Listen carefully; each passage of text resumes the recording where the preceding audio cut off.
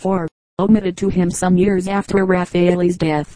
These dates give us a very fair idea of the time at which this important revolution in taste was taking place in Italy, at the end of the 15th and the commencement of the following century, and carved woodwork followed the new direction. Leo X was Pope in 1513. The period of peace which then ensued after war, which for so many decades had disturbed Italy, as France or Germany had in turn striven to acquire her fertile soil, gave the princes and nobles leisure to rebuild and adorn their palaces, and the excavations which were then made brought to light many of the works of art which had remained buried since the time when Rome was mistress of the world. Leo was a member of that remarkable and powerful family, the Medicis, the very mention of whom is to suggest the Renaissance, and under his patronage, and with the company operation of the reigning dukes and princes of the different Italian states, artists were given encouragement and scope for the employment of their talents. Michelangelo, Titian, Raffaele Sanzio, Andrea del Sarto, Correggio, and many other great artists were raising up monuments of everlasting fame. Palladio was rebuilding the palaces of Italy, which were then the wonder of the world. Benvenuto Cellini and Lorenzo Ghiberti were designing those marvelous chef d'oeuvres in gold, silver, and bronze which are now so rare, and a host of illustrious artists were producing work which has made the 16th century famous for all time. The circumstances of the Italian noble caused him to be very amenable to art influence.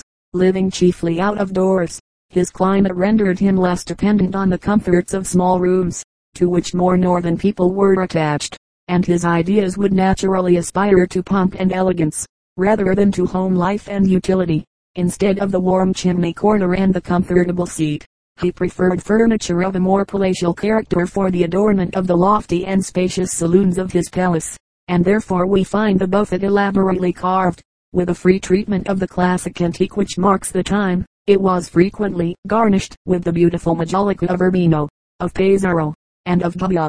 The sarcophagus, or cassone, of oak, or more commonly of chestnut or walnut, sometimes painted and gilded, sometimes carved with scrolls and figures, the cabinet designed with architectural outline, and fitted up inside with steps and pillars like a temple, chairs which are wonderful to look upon as guardians of a stately doorway, but inviting as seats, tables inlaid, gilded, and carved, with slabs of marble or of Florentine mosaic work, but which from their height are as a rule impossible to use for any domestic purpose. Mirrors with richly carved and gilded frames are so many evidences of a style which is palatial rather than domestic, in design as in proportion.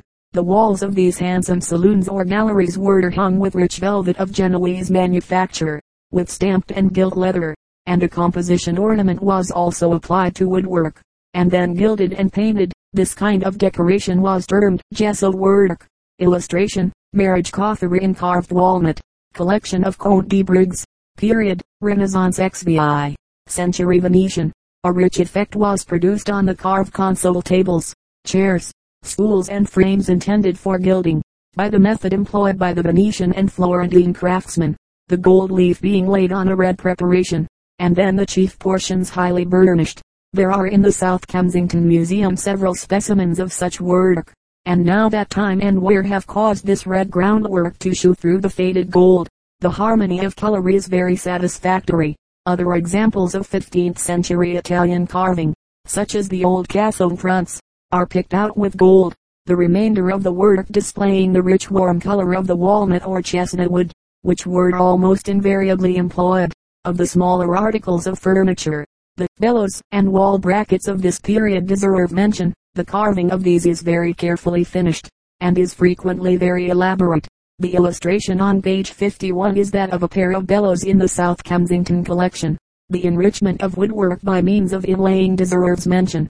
In the chapter on ancient furniture we have seen that ivory was used as an inlaid ornament as early as 6 centuries before Christ, but its revival and development in Europe probably commenced in Venice about the end of the 13th century. In copies of geometrical designs, let into ebony and brown walnut, and into a wood something like rosewood, parts of boxes and chests of these materials are still in existence. Mr. Maskell tells us in his handbook on ivories, that probably owing to the difficulty of procuring ivory in Italy, bone of fine quality was frequently used in its place. All this class of work was known as tarsia. Intarsia, or Sardocina, a word supposed to be derived from the name of the well-known religious community the Carthusians on account of the dexterity of those monks at this work.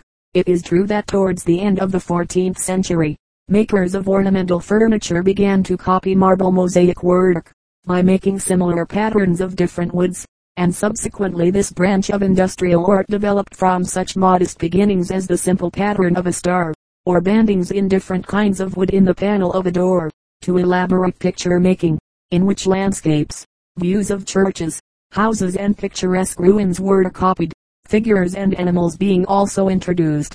This work was naturally facilitated and encouraged by increasing commerce between different nations, which rendered available a greater variety of woods.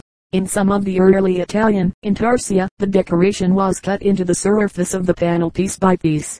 As artists became more skillful, veneers were applied and the effect heightened by burning with hot sand the parts requiring shading, and the lines caused by the thickness of the sockets were filled in with black wood or stained glue to give definition to the design.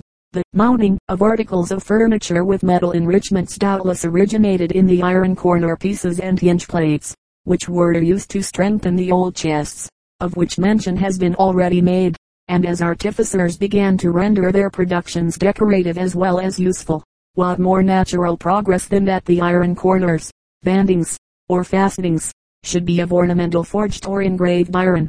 In the 16th century, metal workers reached a point of excellence which has never been surpassed, and those marvels of mountings in steel, iron and brass were produced in Italy and Germany, which are far more important as works of art, than the plain and unpretending productions of the coffer maker, which are their raison d'etre.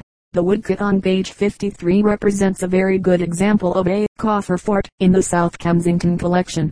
The decoration is bitten in with acids so as to present the appearance of its being damascened, and the complicated lock, shown on the inside of the lid, is characteristic of these safeguards for valuable documents at a time when the modern burglar-proof safe had not been thought of. The illustration on the following page is from an example in the same museum, showing a different decoration, the oval plagues of figures and coats of arms being of carved ivory let into the surface of the coffer. This is an early specimen, and belongs as much to the last chapter as to the present. Pietra dura as an ornament was first introduced in Italy during the 16th century, and became a fashion. This was an inlay of highly polished rare marbles, agates, hard pebbles, lapis lazuli, and other stones. Ivory was also carved and applied as a bas-relief, as well as inlaid in arabesques of the most elaborate designs. Tortoiseshell, brass, mother of pearl, and other enrichments were introduced in the decoration of cabinets and of caskets. Silver plagues embossed and engraved were pressed into the surface as the native princes of Florence, Urbino, Ferrara, and other independent cities vied with Rome, Venice, and Naples in sumptuousness of ornament, and lavishness of expense, until the inevitable period of decline supervened in which exaggeration of ornament and prodigality of decoration gave the eye no repose. Edmond Bonneff, contrasting the latter period of Italian Renaissance with that of 16th century French woodwork, has pithily remarked, chez Cuts, l'art du bois consiste au lit dissimilar, chez nous à les faire valoir. In Ruskin's Stones of Venice, the author alludes to this over-ornamentation of the latter Renaissance in severe terms, after describing the progress of art in Venice from Byzantine to Gothic, and from Gothic to Renaissance. He subdivides the latter period into three classes. 1. Renaissance grafted on Byzantine. 2. Renaissance grafted on Gothic. 3. Renaissance grafted on Renaissance, and this last the veteran art critic calls double darkness, one of his characteristic terms of condemnation which many of us cannot follow, but the spirit of which we can appreciate. Speaking generally of the character of ornament, we find that whereas in the furniture of the Middle Ages, the subjects for carving were taken from the lives of the saints or from metrical romance, the Renaissance carvers illustrated scenes from classical mythology, and allegories, such as representations of elements, seasons, months, the cardinal virtues, or the battle scenes and triumphal processions of earlier times. Illustration, carved walnut wood Italian chairs, 16th century. From photos of the originals in the South Kensington Museum, the outlines and general designs of the earlier Renaissance cabinets were apparently suggested by the old Roman triumphal arches and sarcophagi. Afterwards these were modified and became varied. elegant and graceful. But laterally, as the period of decline was marked, the outlines as shown in the two chairs on the preceding page became confused and dissipated by over-decoration. The illustrations given of specimens of furniture of Italian Renaissance render lengthy descriptions unnecessary, so far as it has been possible to do so. A selection has been made to represent the different classes of work, and as there are in the South Kensington Museum numerous examples of castle fronts, panels, chairs, and cabinets which can be examined, it is easy to form an idea of the decorative woodwork made in Italy during the period we have been considering. Illustration: Venetian state chair, carved and gilt frame, upholstered with embroidered velvet, date about 1670, in the possession of H.M. the Queen at Windsor Castle. The Renaissance in France. From Italy the great revival of industrial art traveled to France. Charles VII, who for 2 years had held Naples 1494-96, brought amongst other artists from Italy, Bernardino di Brescia and Domenico di Cortona, and art, which at this time was in a feeble, languishing state in France, began to revive. Francis I employed an Italian architect to build the Chateau of Fontainebleau, which had hitherto been but an old-fashioned hunting box in the middle of the forest, and Leonardo da Vinci and Andrea del Sarto came from Florence to decorate the interior. Giulio Romano, who had assisted Raffaele to paint the lobby of the Vatican, exercised an influence in France, which was transmitted by his pupils for generations. The marriage of Henry II with Catherine de' Medici increased the influence of Italian art, and later that of Marie de' Medici with Henri Cotter continued that influence. Diane de Poitiers, mistress of Henri II, was the patroness of artists, and Fontainebleau has been well said to reflect the glories of gay and splendor-loving kings from Francois Premier to Henri Cotter. Besides Fontainebleau, Francis I built the Chateau of Chambord, that of Chenonceau on the Loire, the Chateau de Madrid, and others, and commenced the Louvre, following their king's example. The more wealthy of his subjects rebuilt or altered their chateaux and hotels, decorated them in the Italian style, and furnished them with the cabinets, chairs, coffers, armoires, tables, and various other articles, designed after the Italian models. The character of the woodwork naturally accompanied the design of the building. Fireplaces, which until the end of the 15th century had been of stone, were now made of oak, richly carved and ornamented with the armorial bearings of the same year. The prie-dieu chair, which Violet Ledoux tells us came into use in the 15th century, was now made larger and more ornate, in some cases becoming what might almost be termed a small oratory, the back being carved in the form of an altar, and the utmost care lavished on the work.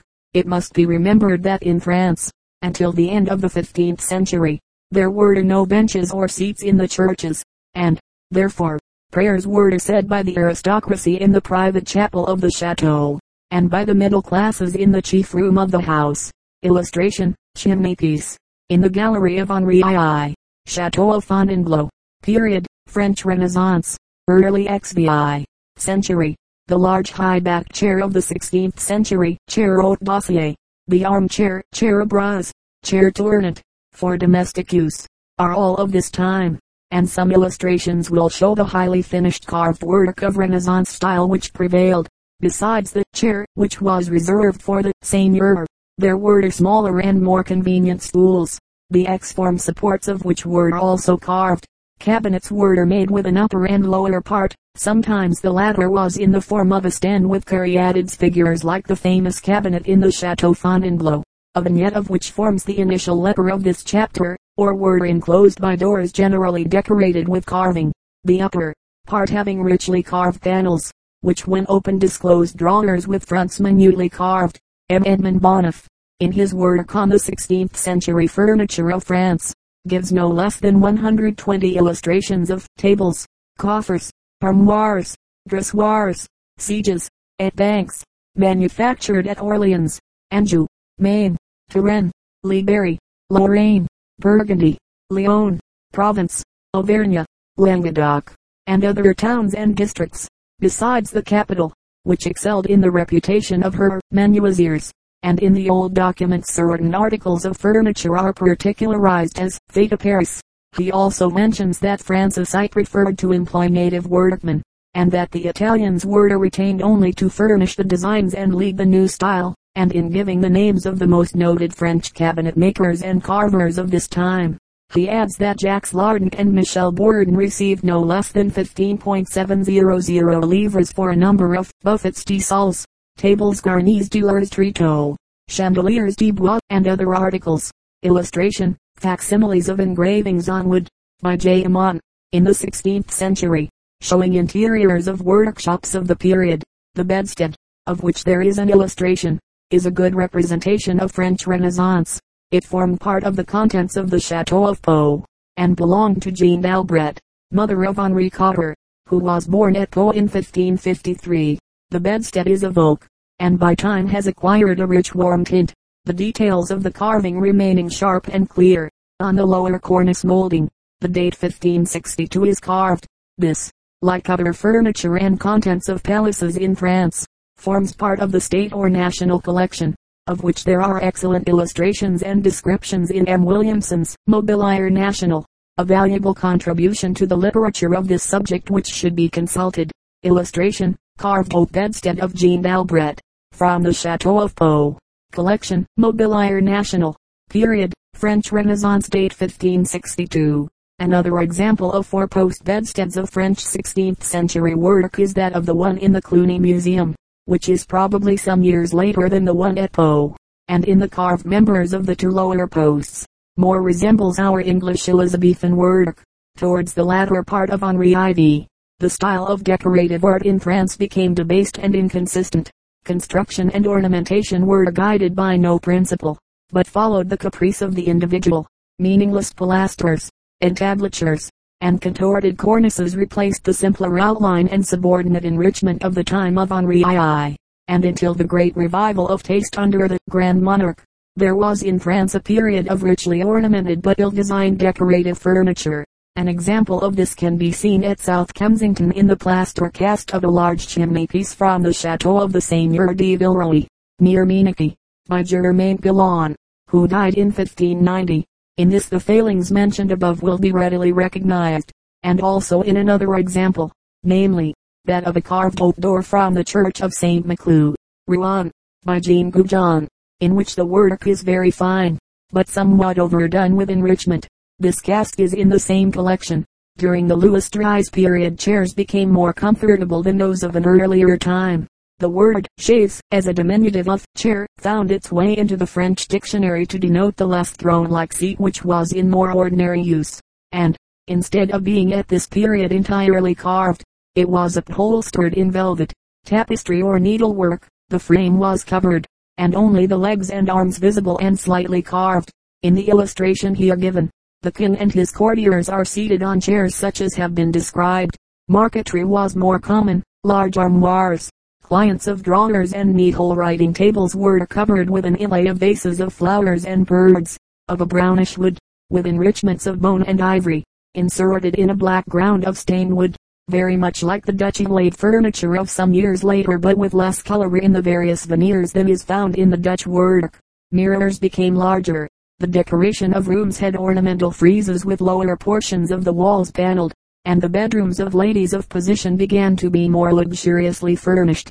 It is somewhat singular that while Normandy very quickly adopted the new designs in her buildings and her furniture, and Rouen carvers and joiners became famous for their work, the neighboring province, Brittany, was conservative of her earlier designs.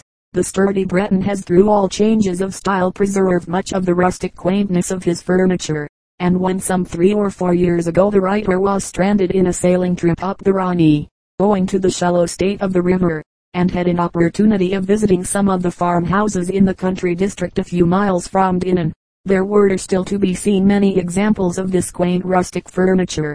Curious beds, consisting of shelves for parents and children, form a cupboard in the wall and are shut in during the day by a pair of lattice doors of Moorish design, with the wheel pattern and spindle perforations. These, with the armoire of similar design, and the hookey or chest with relief carving, of a design part Moorish, part Pisanin, used as a step to mount to the bed and also as a table, are still the garniture of a good farmhouse in Brittany. The earliest date of this quaint furniture is about the middle of the 15th century, and has been handed down from father to son by the more well-to-do farmers. The manufacture of armoires, cupboards, tables and doors, is still carried on near St. Malo, where also some of the old specimens may be found. The Renaissance in the Netherlands. In the Netherlands, the reigning princes of the great house of Burgundy had prepared the soil for the Renaissance, and, by the marriage of Mary of Burgundy with the Archduke Maximilian, the countries which then were called Flanders and Holland, passed under the Austrian rule. This influence was continued by the taste and liberality of Margaret of Austria, who, being appointed governor of the Low Countries in 1507, seems to have introduced Italian artists and to have encouraged native craftsmen. We are told that Cornet Flores introduced Italian ornamentation and grotesque borders, that Pierre Colec, architect and painter, adopted and popularized the designs of Vitruvius and Serlio. Wood carvers multiplied and embellished churches and palaces, the houses of the burgomasters, the town halls, and the residences of wealthy citizens. Oak, at first almost the only wood used, became monotonous, and as a relief, ebony and other rare woods, introduced by the then commencing commerce with the Indies, were made available for the embellishments of furniture and woodwork of this time. One of the most famous examples of rich wood carving is the well-known hall and chimney piece at Bruges with its group of cupidons and armorial bearings, amongst an abundance of floral detail. This over-ornate chef d'oeuvre was designed by Lancelot Blondel and Guillaume de Boisgrand, and its carving was the combined work of three craftsmen celebrated in their day, Herman Glossenkamp, Andrew Rash and Roger de Smet. There is in the South Kensington Museum a full-sized plaster cast of this gigantic chimney piece, the lower part being colored black to indicate the marble of which it was composed, with panels of alabaster carved in relief, while the whole of the upper portion and the richly carved ceiling of the room is of oak.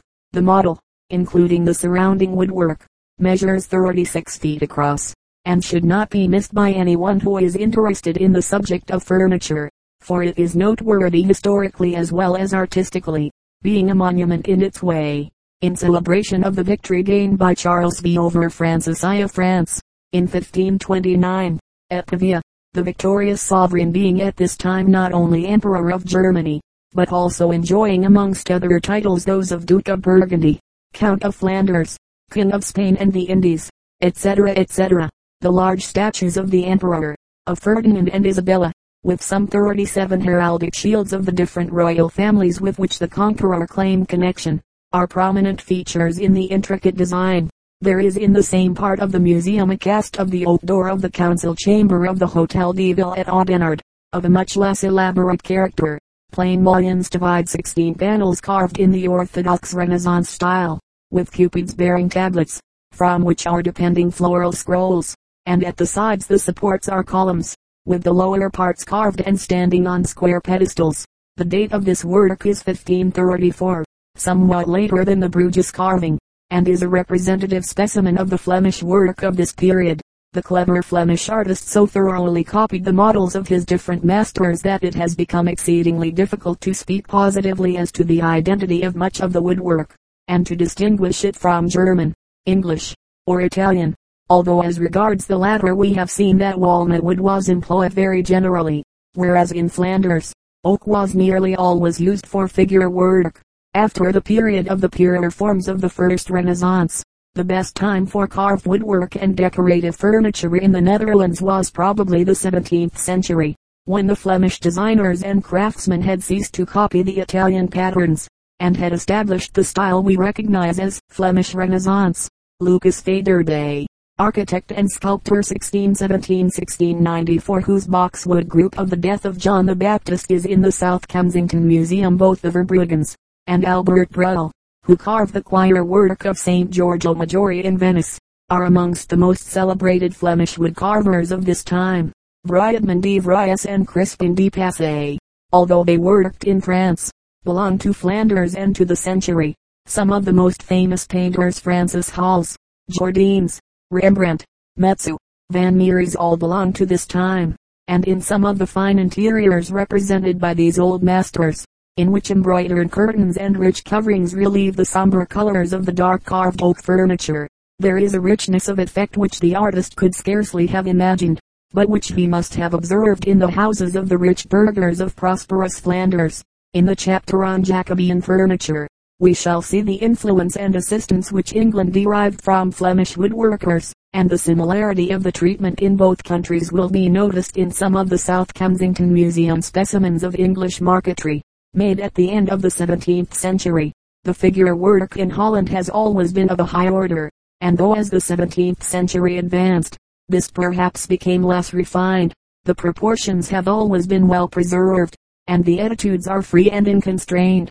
A very characteristic article of 17th century Dutch furniture is the large and massive wardrobe, with the doors handsomely carved, not infrequently having 3 columns, one in the center and one at each side, and these generally form part of the doors, which are also enriched with square panels, carved in the center and finished with moldings. There are specimens in the South Kensington Museum, of these and also of earlier Flemish work when the Renaissance was purer in style and, as has been observed, of less national character. The marquetry of this period is extremely rich.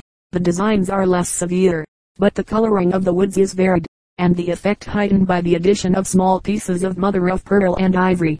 Later, this marquetry became florid, badly finished, and the coloring of the veneers crude and gaudy. Old pieces of plain mahogany furniture were decorated with a thin layer of highly colored veneering, a meretricious ornamentation altogether lacking refinement. There island, however, a peculiarity and character about some of the furniture of North Holland, in the towns of Alkmaar, Hoorn, and others in this district, which is worth noticing. The treatment has always been more primitive and quaint than in the Flemish cities to which allusion has been made, and it was here that the old farmhouses of the North Hollander were furnished with the rush-bottomed chairs, painted green, the 3-legged tables, and dower chests painted in flowers and figures of a rude description, with the coloring chiefly green and bright red, is extremely effective. The Renaissance in Spain.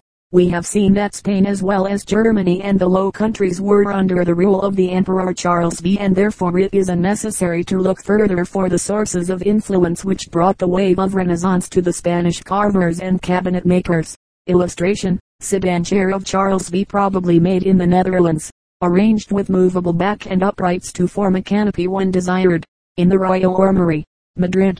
After Van Eyck was sent for to paint the portrait of King John's daughter, the Low Countries continued to export to the peninsula painters, sculptors, tapestry weavers, and books on art.